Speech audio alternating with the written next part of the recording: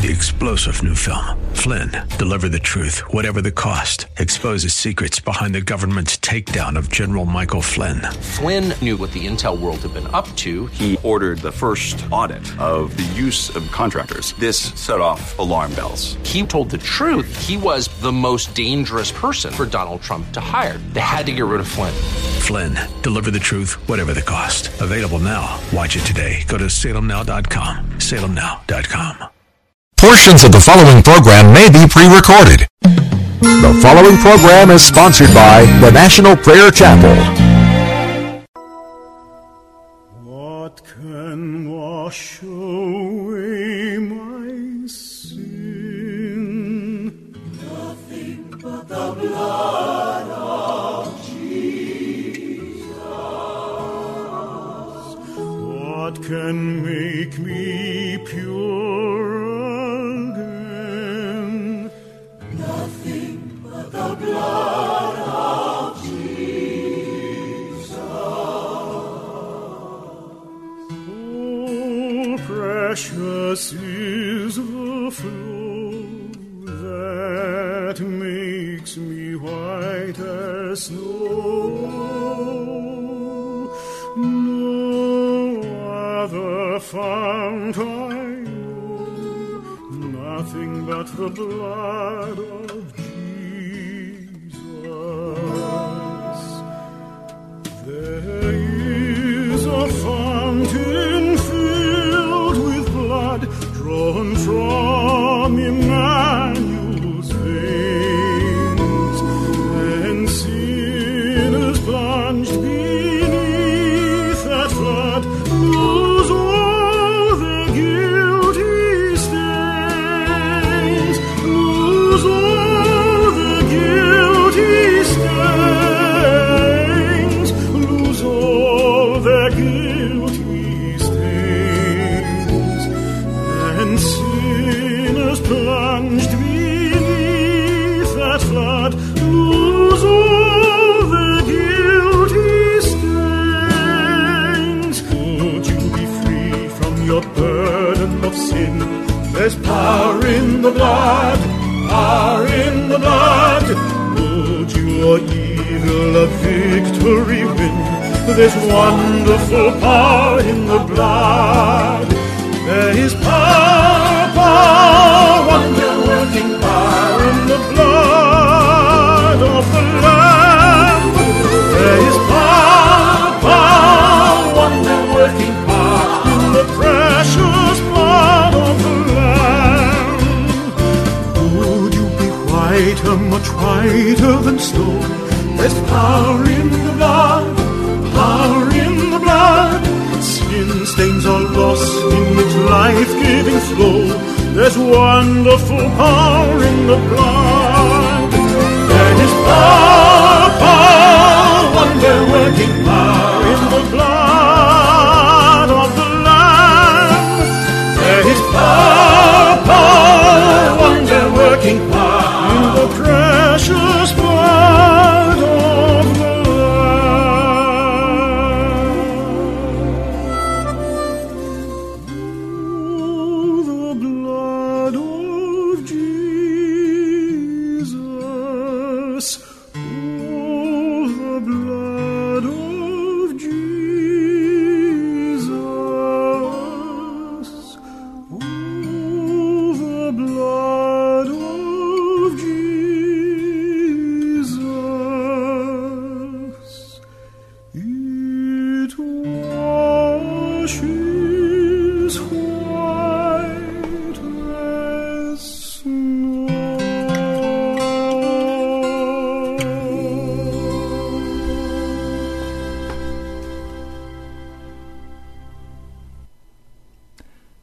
God is real.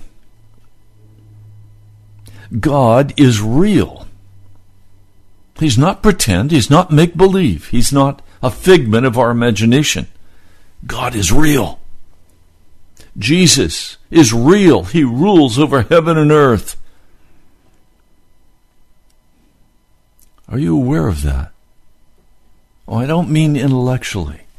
That's important, but not most important. the most important part is to know in your very being that God is real. I am very afraid of God. I'm very fearful. I'm not afraid because he might strike me. I know he loves me. I know he's forgiven me for my sin. I know he's turned back the enemy from my life. I know he's carrying me. I know he's carrying this ministry. Then what am I afraid of? I'm very fearful of offending him. I don't want to offend Almighty God. I don't want to offend him in my words or my actions. I don't want to offend him in my thinking and my thoughts. I want to please him in every respect. He is more real to me than anything in this physical world is real to me. He is everything to me. My very life is dependent upon his mercy and his kindness. I don't want to offend him. I don't want to grieve him. I don't want to make his heart hurt because of my wickedness or my unbelief or my rebellion, my casualness before him, my adultery before him with other gods. I want him to know I belong to him,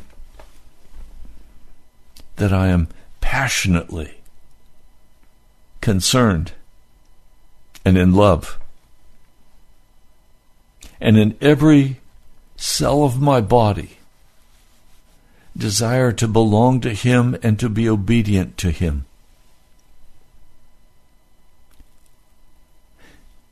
The children of Israel, on the morning of the third day, listened as the thunder rolled and the lightning struck. Thick clouds were over the mountain. There was a loud trumpet blast, louder than anything they'd ever heard before. Everyone in the camp trembled in fear. Will we survive today, or will we die in this wilderness? Moses, at the head of the people, led them out of the camp to meet with their God. They stood humbly at the foot of the mountain. The mountain was billowing with smoke like a great volcano. The Lord had descended on that mountain in fire. The smoke was billowing up as from a furnace. And the trumpet kept blowing louder and louder until they had to put their fingers in their ears lest their eardrums split apart. And then Moses spoke. He spoke to God. And God answered him.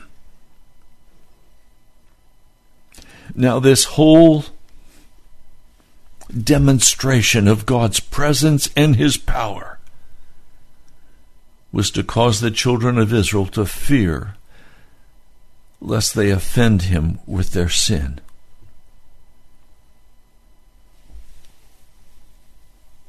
And then God spoke these 10 words. We know them as the 10 Commandments. He wrote on both sides, back and front, of the stone tablets. He engraved them with the finger, his finger, the finger of God. This is what he wrote. You shall have no other gods before me.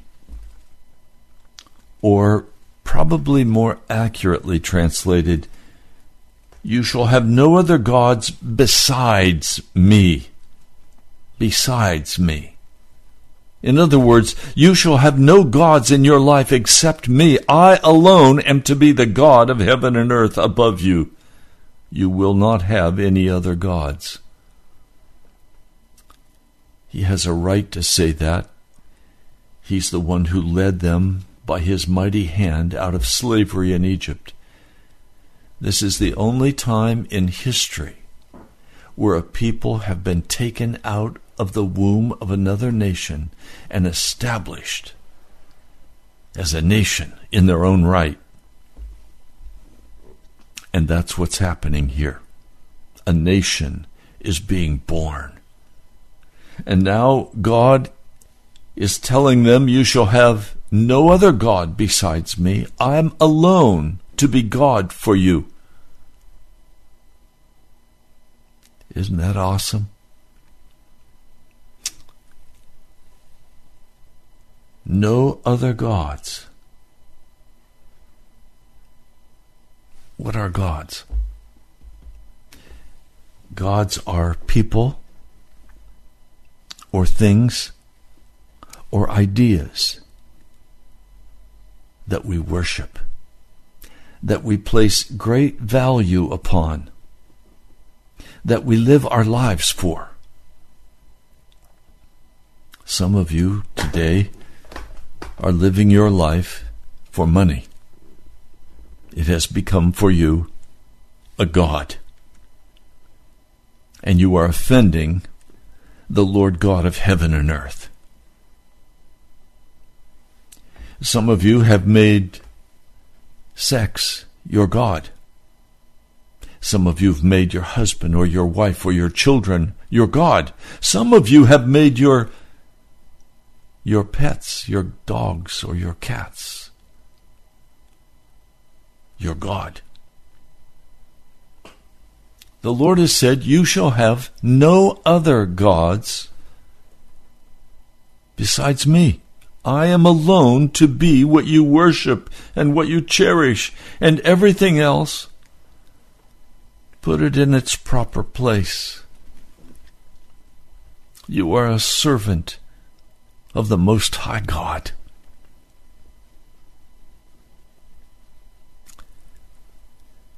So when you go to work, you are going to work to serve Jesus. You are ministering in his name in the factory or in the sales position. You're serving Jesus in that construction crew or in that medical practice. You're serving Jesus if you're sitting in a government office. You are not there for money. He said, seek ye first the kingdom of God and his righteousness, and all of these things that the pagans run after will be added unto you. He will add them to you through the work that he's assigned to you. Follow his lead. Don't be jumping from one to the next, searching for better pay and searching for more recognition, searching for productivity. God does not require you to be utilitarian. He wants you to serve him in love and compassion, helping other people on the journey. After all, what is this all about? What is life all about? It's not about making money. It's not about buying stuff. It's about helping each other on the journey toward heaven. It's about grabbing a hold of the lost and the dying, and while not wanting to even touch their filthy garments, drawing their hearts to Jesus by your compassion and your mercy and your straight, honest dialogue with them about the meaning of reality. They too are called by Jesus. You shall have no other gods before me or besides me.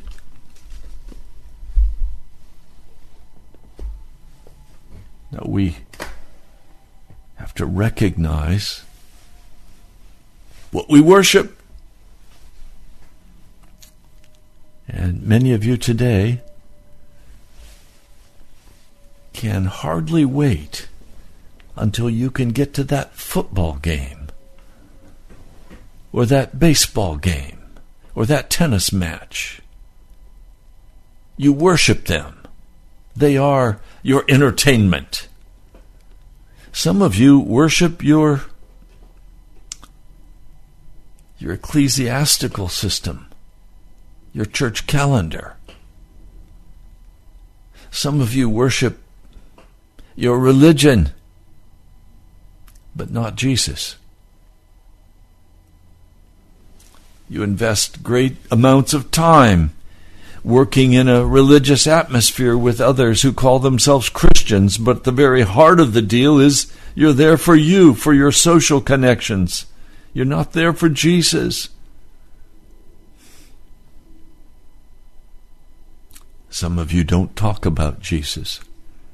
You talk about the world, the flesh, the devil. You talk about the current events. You talk about what's happening in America. You talk about COVID. You talk and talk and talk and talk, but you don't talk about Jesus because he's not first on your heart. He doesn't have your heart because you worship at the idols. You worship at the false god. How do we change this? The book of Hosea, in the 10th chapter, gives a very firm word of direction that we need to hear. I'll begin reading in Hosea, the 10th chapter, verse 12. Sow for yourselves righteousness, that is, innocence. Sow for yourselves righteousness, innocence, and reap the fruit of unfailing love. And break up your unplowed ground or your fallow ground. Break it up, for it's time to seek the Lord until he comes and showers righteousness on you. Not imputes righteousness, but dresses you in real righteousness. He says, break up this unplowed ground, this fallow ground, this ground that's not ready. Well, I was raised on a farm, and I know what we had to do to get the ground ready to plant. It was rich soil, but by spring it was beaten down. It was hard. I know I'd go out there in my bare feet. The first thing Dad had to do was plow deep. He'd plow the ground. He'd turn the furrows over. And that rich soil would then be on the top, and the old things of the corn and beans and tomatoes would all be turned under. Then the next thing he had to do is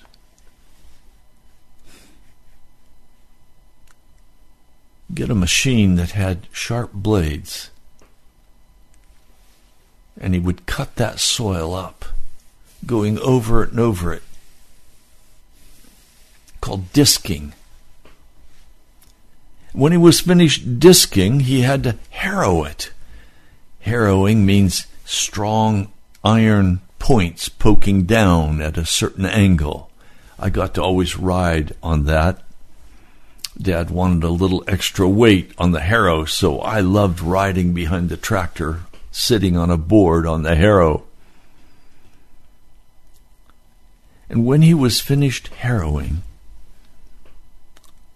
it would be like soft soil, ready for planting. Then Dad would go and get his shovel. He'd put a long cord on that garden, And he'd say, Ray, get the corn. And I'd get the seed. He'd put the shovel in and pull it back, and I'd throw 3 seeds into that ground, and then we'd take the next one and the next one and the next one till we had the whole field planted. And that corn would sprout and grow and produce an incredible crop. Break up your unplowed ground. Well, we can't plow our heart. We can't disc our heart or harrow our heart. How do we break up the unplowed ground? Well, can you create emotion? I can't.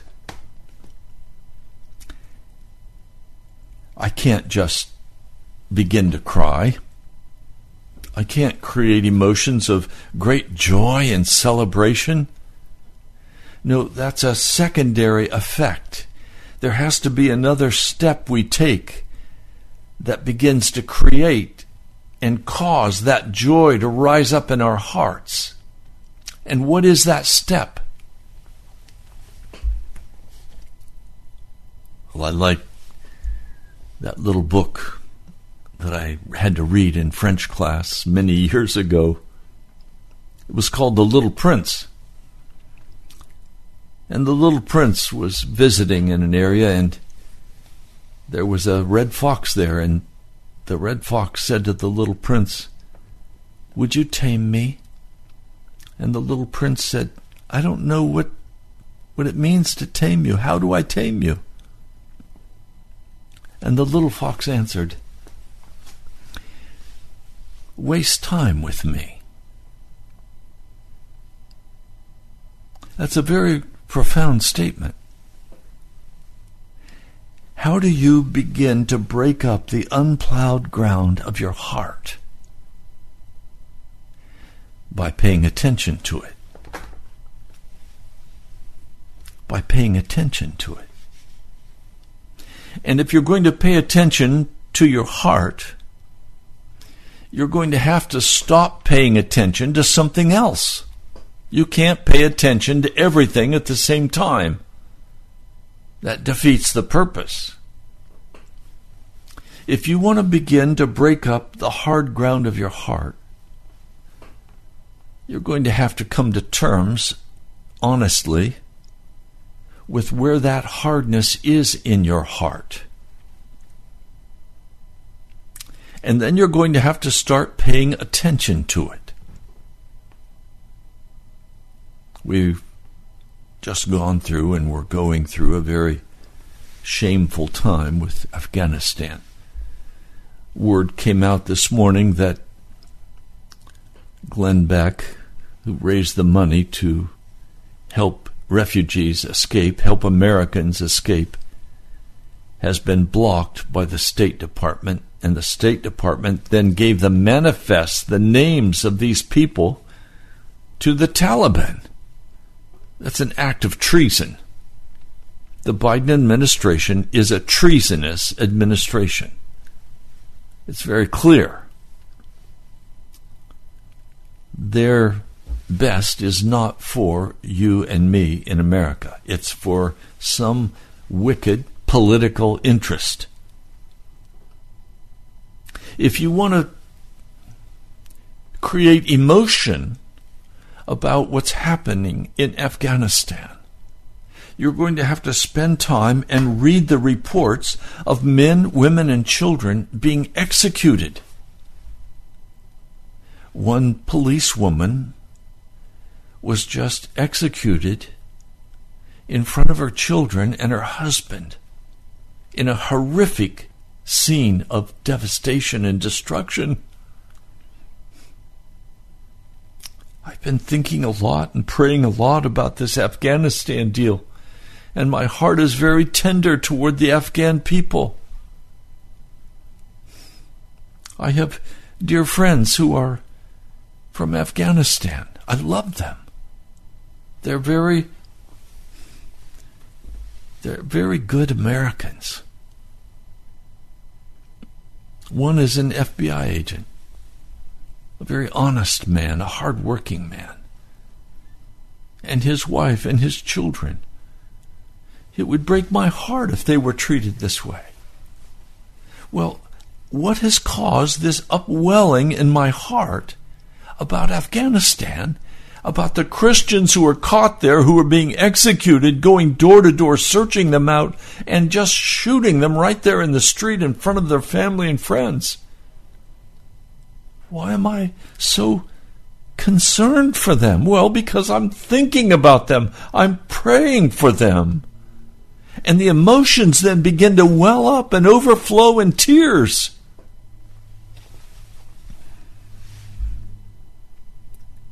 What has our attention is what creates emotion. As one man said to me, I don't love my wife anymore. I said to him,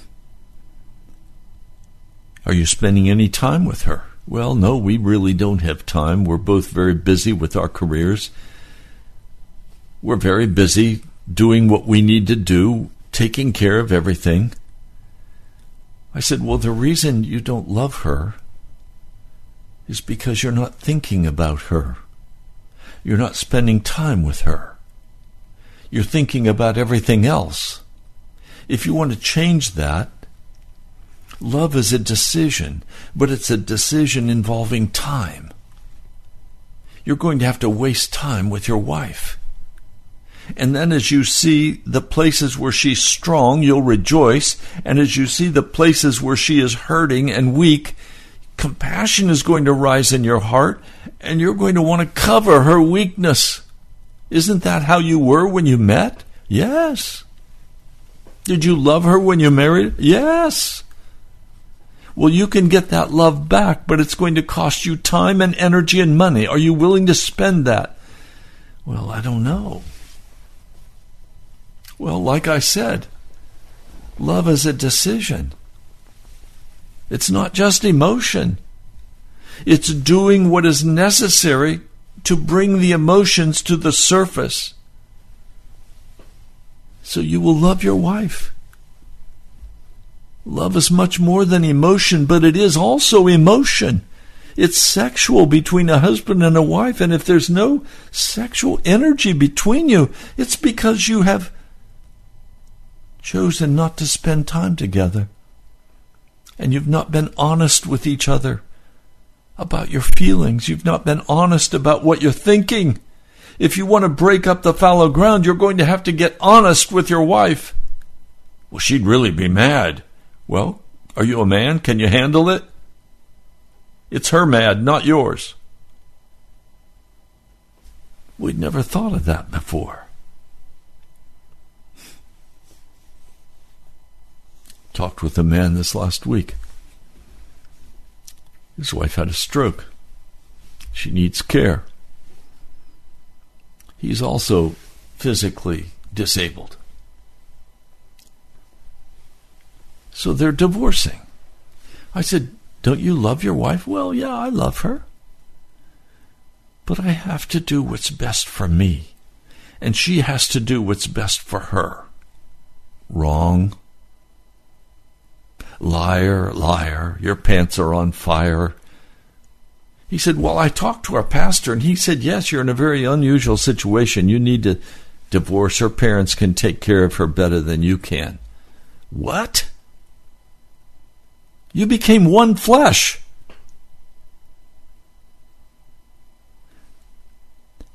You're supposed to think about her before you think about you.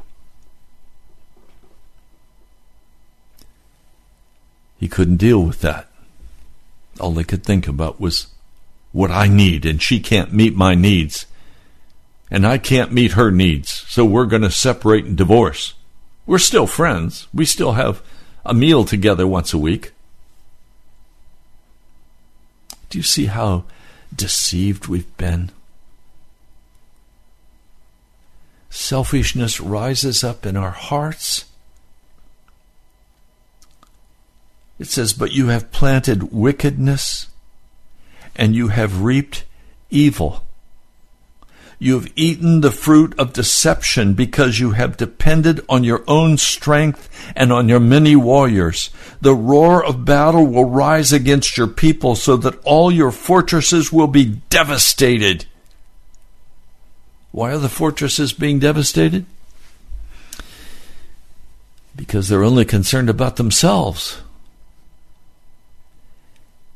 And they're not spending any time thinking about that other person. You want passionate love in your heart for Jesus?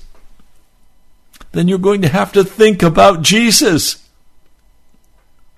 You're going to have to spend time serving Him and reading the Word. The more you read the Scriptures, faith comes by hearing, and hearing by the Word of God.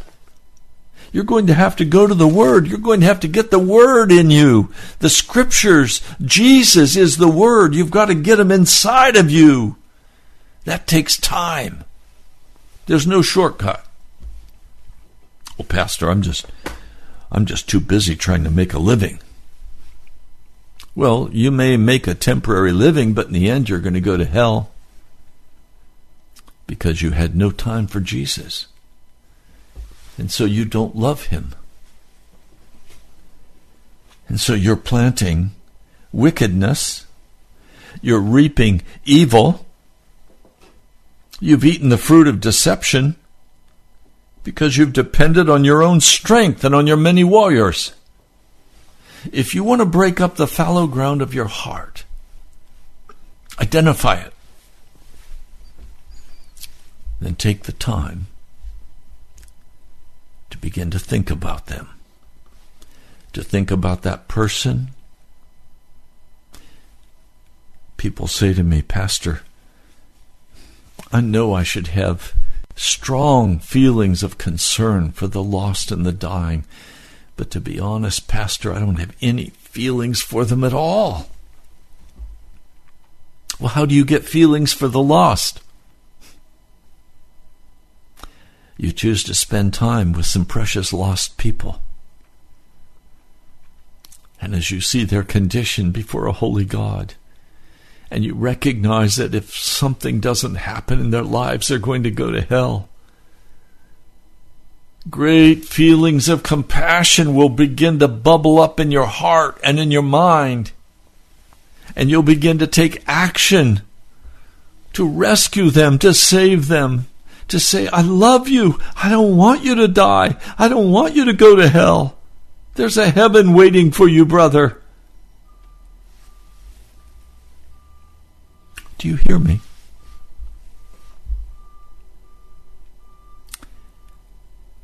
We are to have no God besides Jesus Christ. What you think about, where you spend your time and your money, if you'll look at it carefully, you will find that you are spending your time and your energy on your money on what you worship. And if you're worshiping another God, you are offending the Most High God of heaven. And your life will be forfeit because you're eating the fruit of deception. You're depending on your own strength and your own wisdom. And in the end, what is today considered a fortress, whether it's the credit card or the money, it will be devastated and you will lose everything. And you will be lost for eternity.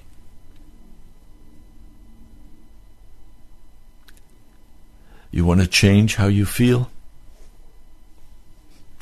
Then change what you're spending your time with. Take a look at what you're doing with your time and your energy and look at the God you're serving. You may be giving lip service to Jesus, but if He does not have the best of your time and money and energy, you are not serving Jesus, you are serving foreign gods.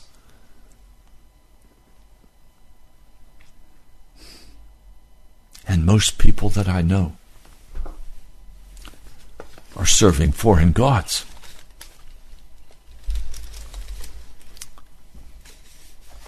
And they're lost. And I'm concerned.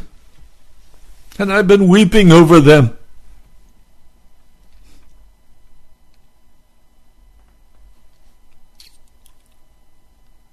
Listen to what the Apostle Paul had to say in the book of Philippians.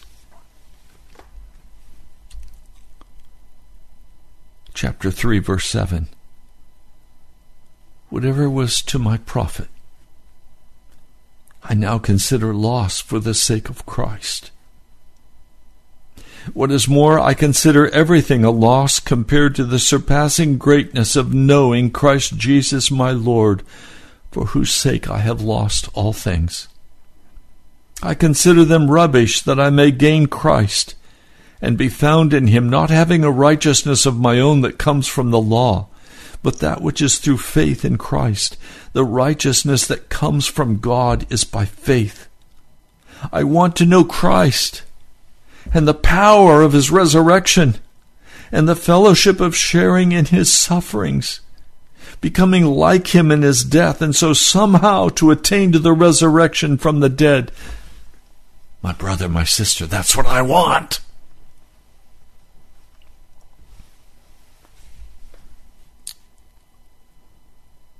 I would enjoy driving a new car. Do I spend any time or energy looking for new cars? No.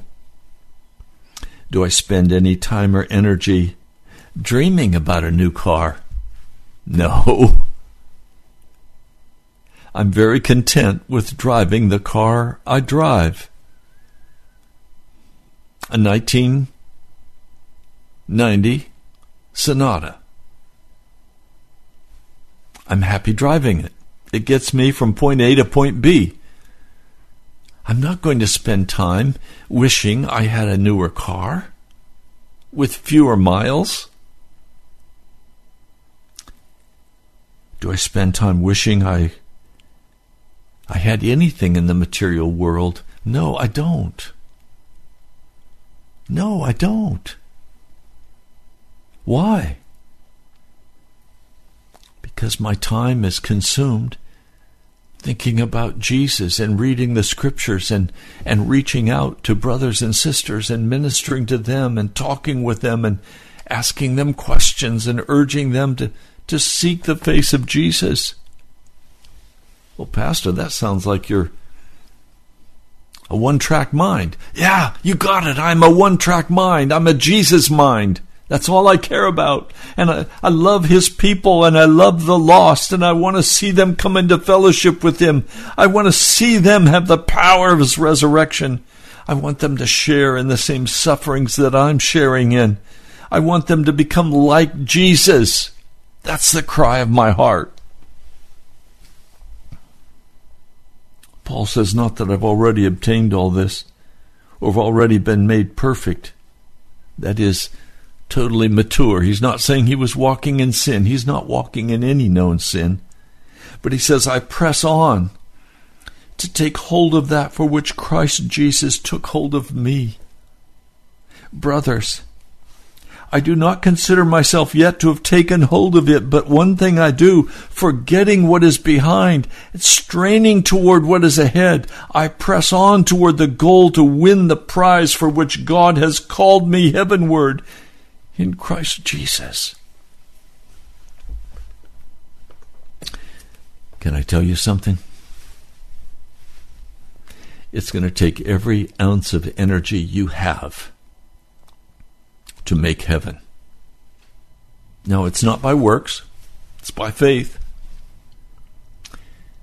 But everything in the human heart rises up against the name of Jesus. Everything in the human heart rises up to give us false gods to worship, even to make us busy with the work of the gospel, so we don't have time to pray and we don't have time to wait before God. That's why Jonathan Edwards is such a a prince in my mind, where he finally just spent 18 hours a day in the scriptures crying out to God. And out of that came the third great awakening, or the first great awakening. The first great awakening came out of the prayer closet. The church was birthed out of the prayer closet. Your life must be birthed out of the prayer closet in Jesus Christ. Well, what do you pray about? The fallow ground. The areas that the Holy Spirit points out of hardness and unbelief. And you cry out to the Lord for the lost and the dying. You find yourself less and less praying for yourself and more praying for others. I will tell you, I do spend some time praying for the finances for this radio broadcast. And I've had such encouragement this week in letters and notes from you all who are saying, "Stand, Pastor, by faith for this broadcast. God will give you all that you need and abundantly more. So I don't need to spend hours and hours a day praying as I have in the past to cover the cost of this radio. Instead, I'm spending that time praying for those who will listen to this radio, who will listen to the broadcast. Your heart to be touched, your heart to be changed, your heart to come into a place of Jesus where there's no longer any hard ground in your heart. There's no longer any judgments against a brother or a sister. There's no root of bitterness in your heart. There's no disobedience to the commands of Jesus. You're not shacked up with somebody. You're not lusting after money. You're filled with the Spirit of God. I'm asking Him to do that in you. I name many of you by name. I have here all the letters that I've gotten in just this month. And I'm going through them. Leslie and Thomas and Kevin and David and Peter, Robert, Alberta, Twyla, Richard, Chris, Dilip, Terry Lee, Thomas, you and your wife, you're praying for me. I'm so grateful you're praying for me. I'm praying for you as well. Because I want this transformation in your heart to be completed. And if it is completed, I'm praying, oh God, strengthen their hands. Strengthen them as they bear testimony for you. Strengthen them. Heal their bodies. We need people healed and restored and powerful in the Spirit for the work that's about to come to all of us. The work of the gospel is about to explode in America. Persecution is about to explode in America. I'm asking that God would strengthen you, restore you to Himself in every area where there's still an issue. Any discouragement, to dispel it. Any depression, cast it out. Any fear, let it be gone now in the name of Jesus.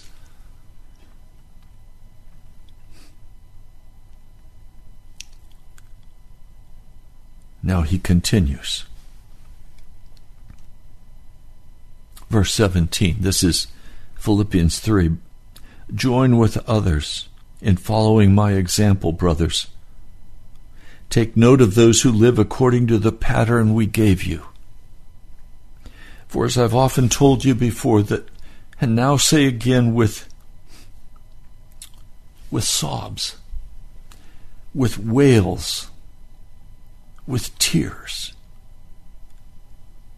many live as enemies of the cross of Christ Jesus. Their destiny is destruction. Their God is their stomach, and their glory is in their shame.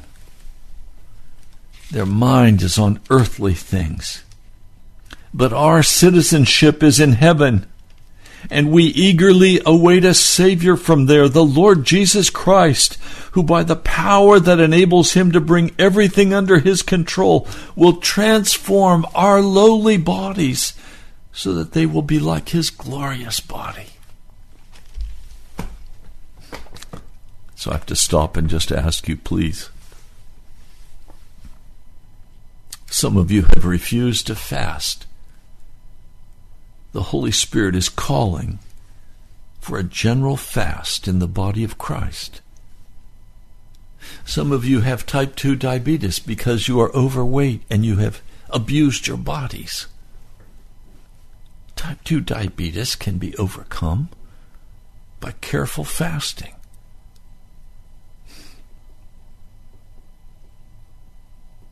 Your God is your stomach.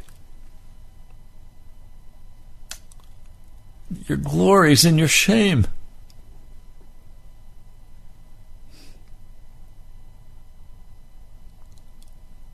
You need to fast. Why? For your health, for the loss of weight. But even more, you need to fast that your heart would be fully focused on Jesus Christ. When I fast, I get hungry. That hunger focuses my attention on Jesus and makes me even more hungry for Jesus. So I take the physical hunger and I use it to focus my spiritual hunger on Jesus Christ. Now, Paul says in chapter 4, rejoice in the Lord always. I will say it again, rejoice. Let your gentleness be evident to all. The Lord is near. Do not be anxious about anything, but in everything by prayer and petition with thanksgiving present your requests to God. And the peace of God which transcends all understanding will guard your hearts and your minds in Christ Jesus. That is, think about godly things. Think about Jesus.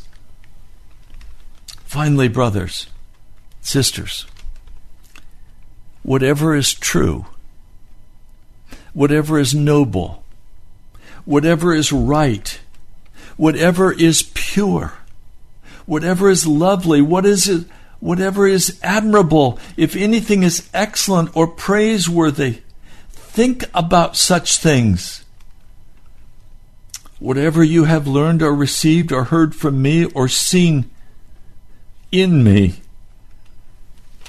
put it into practice, and the God of peace will be with you. I want the God of peace to be with you. I want your heart to be full and overflowing with the love of God for your wife, for your husband, for your children. I want you to know Jesus. I want you to be very, very fearful of offending the Almighty God of heaven and earth, the King. I want you to be very concerned about whether your actions are offending him. And the way you'll know whether you're offending him is by whether you spend time with him. My dad, and I'm much like my dad, I'd call him on the phone and he'd say, Ray, I don't like to talk on the phone. You say you love me. Dad, I do love you. Well, then come home and spend some time with me.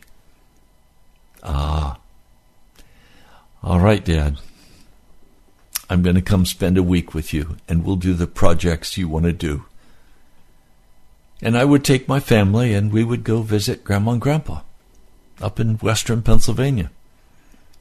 And we would spend the week with Dad, with Grandpa and Grandma. That let Dad know that I loved him. If you love me, come see me. Don't call me on the telephone. Don't text me. Come see me. Well, I agree.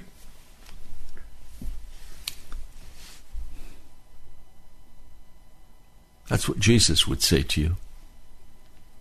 Don't tell me you love me and you never come see me. If you love me, come spend time with me. You want to spend eternity with me? Let's start it now. Pardon me. If you don't spend time with Jesus now, you'll never spend eternity with him. Do you understand? Thou shalt have no other gods besides me. He wants total prominence in your heart and in your life. And if you want that close intimacy with Jesus, you're going to have to turn off the sports.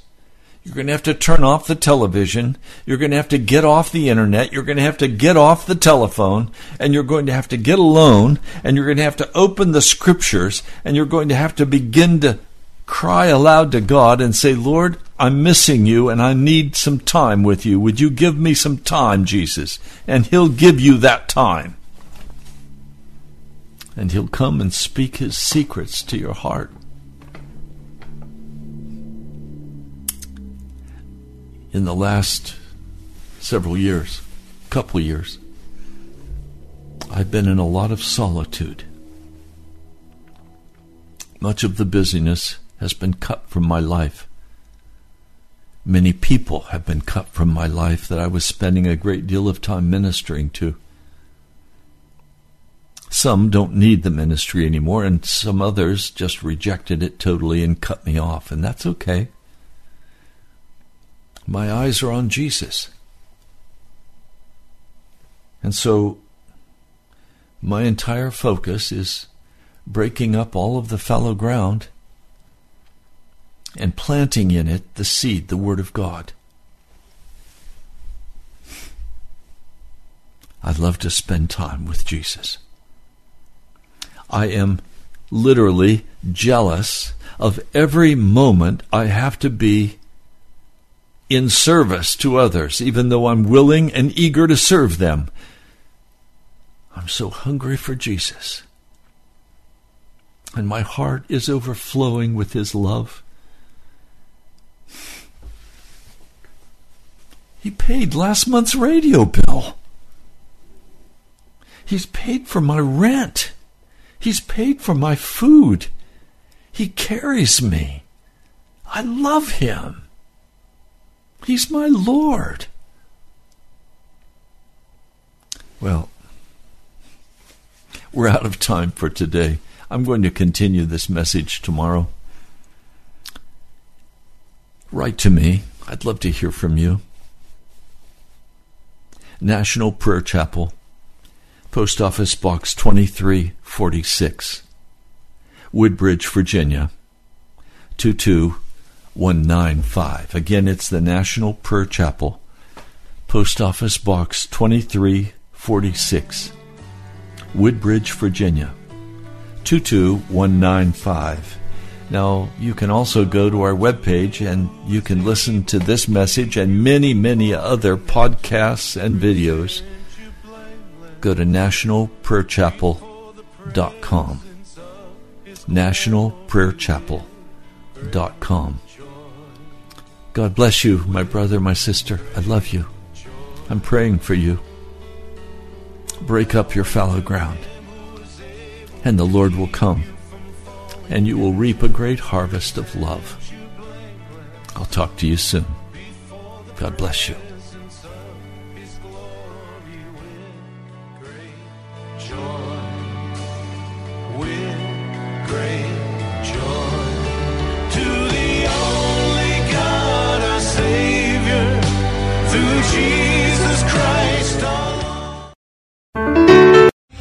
3-star general Michael J. Flynn, head of the Pentagon Intelligence Agency, knew all the government's dirty secrets. He was one of the most respected generals in the military. Flynn knew what the intel world had been up to. He understood its funding. He ordered the first audit of the use of contractors. This set off alarm bells.